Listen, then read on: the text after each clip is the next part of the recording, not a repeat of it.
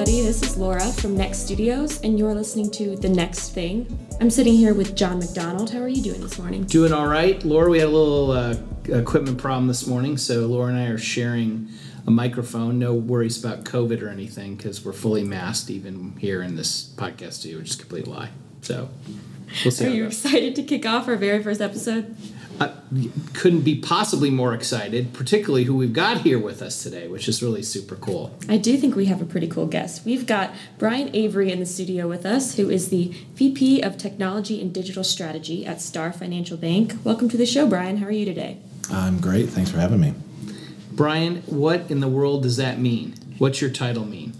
So I oversee Star Bank's technology and digital banking teams. So that's IT, technical support, all the way to the apps that we deploy to our customers, loan portals, runs the whole gamut.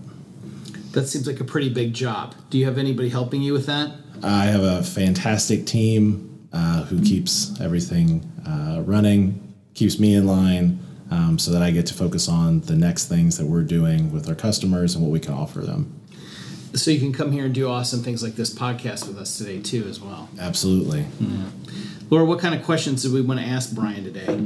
Well, I saw something exciting happen with Star Bank, that you were the first Indiana bank to offer Bitcoin services to your customers. Is that right? Yeah, that's correct. We've launched a new function in our mobile app that allows our customers to buy, sell, and hold Bitcoin. So what motivated Star to enter the crypto space? So, we're always looking at what emerging technology services or financial services that we can offer our customers. I think, Bitcoin for us is something we know that our customers are doing today. They've told us it's something that they're interested in, and so we wanted to offer a really easy way for anyone who's already in the space to get involved, but also, leverage our status as a trusted advisor and as a company that all of our customers choose to bank with us because they trust us, give them an easy way to get into something that's very new and maybe a little intimidating. Brian, what is cryptocurrency? I think there's a lot of people that claim they know what that is or have heard about it before. Educate everybody. What is it? Yeah, so cryptocurrency is really just a digital form of currency. And if I think you have to think about what is currency really, right? So it's just a way to store value. And I like to tell the story of, originally currency came from goldsmiths, right? And not necessarily you would think maybe banks or something like that, but, originally if you had gold and that's how you stored value, whether it was coins or bars or anything like that. And eventually people decided that was heavy and they didn't want to carry it around. So you had goldsmiths who were working with this stuff all day. They had vaults, they could store it. So I could take my gold to the goldsmith. He would give me a little slip that said, hey, you have X amount of gold with me. And instead of going back to the goldsmith to get the gold, I just could use that little piece of paper, right? I could transfer that. We all knew who the goldsmith was. So it was great. So that became this early form of currency because the paper is not valuable, but what it represents is. Mm-hmm. And so cryptocurrency is just a digital form of currency. It's like cash. We've had digital currency for a very long time.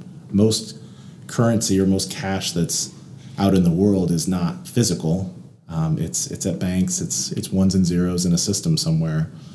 This is just a different form of that's not tied to a particular government or any authority, and it exists on a very public and open network. So that not being tied to any government or authority, is that what makes it uniquely special from other types of digital transactions? It's definitely a big part of it. It is a truly open and digital currency. It's not really tied to anything. So I think there's a lot of people that find value in that. I think that's part of the reason that's why it was created. It's become popular because it's very easy. There's anonymity to it. But I think everyone sees different things in it. But ultimately, it's just a way to hold value and to transfer that value. So not being backed by a government, some degree of anonymity. What are some of the other reasons that I would want to transfer money and hold value in a cryptocurrency? Well, a lot of people today are looking at it from an investment standpoint. I don't know that that's necessarily a long-term I guess, a good reason in the long term to get involved with it, because it's very volatile right now. It's new, and we're probably sitting on a bubble. I think a lot of people will tell you that there's a lot of hype in it right now. It's probably going to drop down. We've seen that before, but people are investing in it just like any other currency. People do that, and they'll hold that. But I think the ability for you to easily transfer money directly from person to person digitally is where the long-term value is, because today, if you want to transfer money digitally, you've got a lot of middlemen, and a lot of them are banks. And it may be weird to hear from someone that's at a bank, but anything that we can do to streamline that, I think people are going to be drawn to. Mm-hmm. So is that why you really wanted to get into this from a Star Bank perspective, which is enabling that free transition of currency from in and out? Is that with the driver? No, for us, because today we don't actually offer the transfer of Bitcoin. So it's purely, if you would like to acquire it and hold it from an investment standpoint, that's what we're offering. Gotcha. There's a lot of concerns from a bank's perspective that we have obligations to prevent the financing of terrorism, money laundering, and things like that.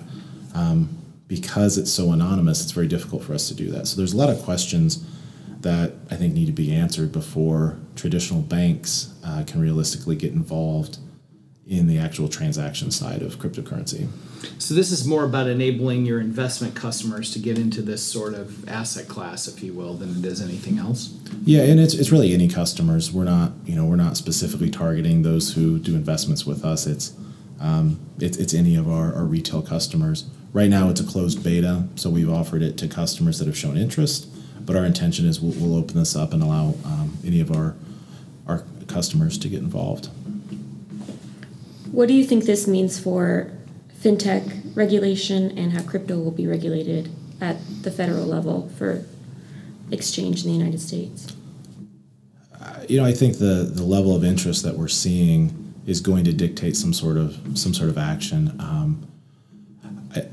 I think there's a strong case to be made that we want banks to be involved in this space rather than maybe just fintechs.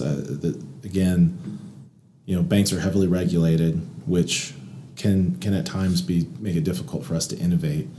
But because we're regulated, there's a certain stability that comes with that, and so I think it's in the best interest of the general public to allow banks a little bit more leeway to get into these spaces so that we can provide them with, I think, a little more peace of mind for customers. I've had a lot of customers come to me and say, I wouldn't necessarily get involved in this, but because Star's doing it and I trust Star, I'm more willing to get involved. So you're kind of a legitimizing factor in many ways for people in their minds.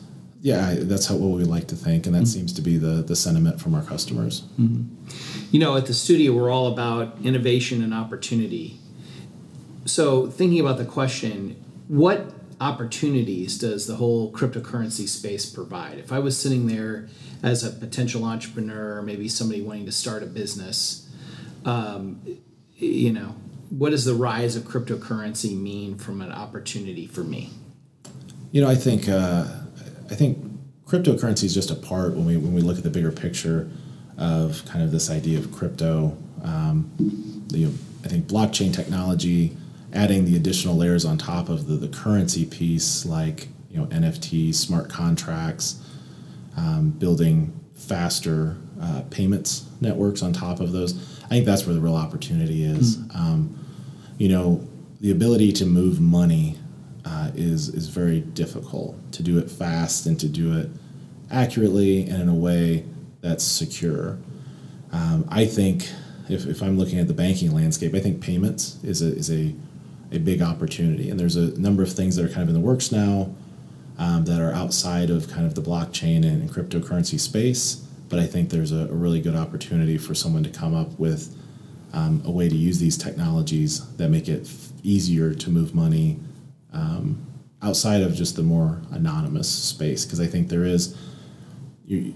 are going to be, especially when you're talking like B2B, you want some degree of audit and tracking and knowing where your money's coming and going. Yeah, let's talk about that that sort of underlying layer that had to be put into cryptocurrency, this blockchain thing, right? So that's another thing that other people have heard thrown about as a buzzword or whatever.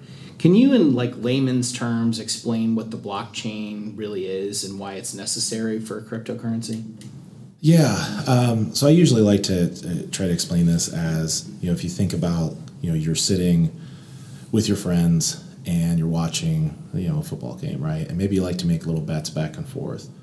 And so it's really, it's kind of painful if you're all eating, you've got a lot of food, you don't want to get, money dirty, you don't want to get your food, money's not clean, you don't want to touch the nacho cheese and stuff after you've been handling money. So no kidding. You decide, okay, we're just going to write down who owes who what and who's won, and then at the end of that, we're going to true up, right? So that's a ledger. That's how banks operated before we had fancy technology and people like me to run it. We had books, and we still have a lot of those books back in our warehouse, and it was just transactions. And so you think about, okay, what's the limitations of that? Well, how do I authenticate who's done my transactions? We could have people sign them, right? But there's issues with signatures. And so that's where like cryptography can let us change that physical signature into a digital signature. And then that lets us replicate, because if I have one book, that's a weakness. And so now I can have multiple copies, and that's this distributed ledger idea. And then the blockchain is really just taking a ledger, breaking it into little blocks. You secure it with cryptography, and then you spread it out so that everyone has a copy, everyone can get the transactions, and there's not a single entity that really controls it. So it's a secure digital ledger of all of the, I guess, bitcoins or whatever, or cryptocurrency or whatever that's being transferred between different people and who owns what. Correct, yeah. And that's where, really the opportunity lies, is because it's, cryptocurrency is just basically using that ledger to say, John has one coin, he transfers half a coin to Brian, but that's not all you could put there, right? It could be, John owns this real estate and has transferred it to Brian. So you can use the blockchain for other things besides just cryptocurrency. Oh, yeah, absolutely. Oh, then that explains a lot. I can think of a lot of things that you might want to have a secure digital ledger of, right? Yeah. So that would be a huge opportunity, like, maybe like food, like, and how you move food through the distribution network, or anything really valuable, I would think, right? Oh, absolutely. Medical data. Medical records. Smart contracts are something that I think is really interesting. Because this is digital and it's software, you can have self-executing code, right? So when certain things happen, the contract actually does things. So then that can initiate other actions, and that sits all in the blockchain. And just because it's out there and it's public doesn't necessarily mean that you can see it, right? You can still encrypt what's on the blockchain so that only the parties involved see it, but there is a common space where it's shared and not owned by one individual. Interesting. So I have two questions. The first is, has blockchain always been a part of crypto? So when that first started, they kind of launched together so that those transactions could be tracked? Yeah, so blockchain was invented specifically to implement Bitcoin as a cryptocurrency. So it came out of the idea that the individuals that created it wanted to create this digital currency.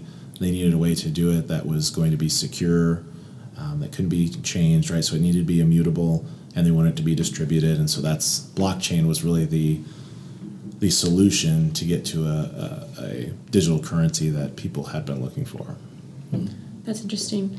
And the second is, what were your customers using before they had the Star Bank alternative for their cryptocurrency holdings? So we have customers that use a number of apps that are available today, like Coinbase, Robinhood.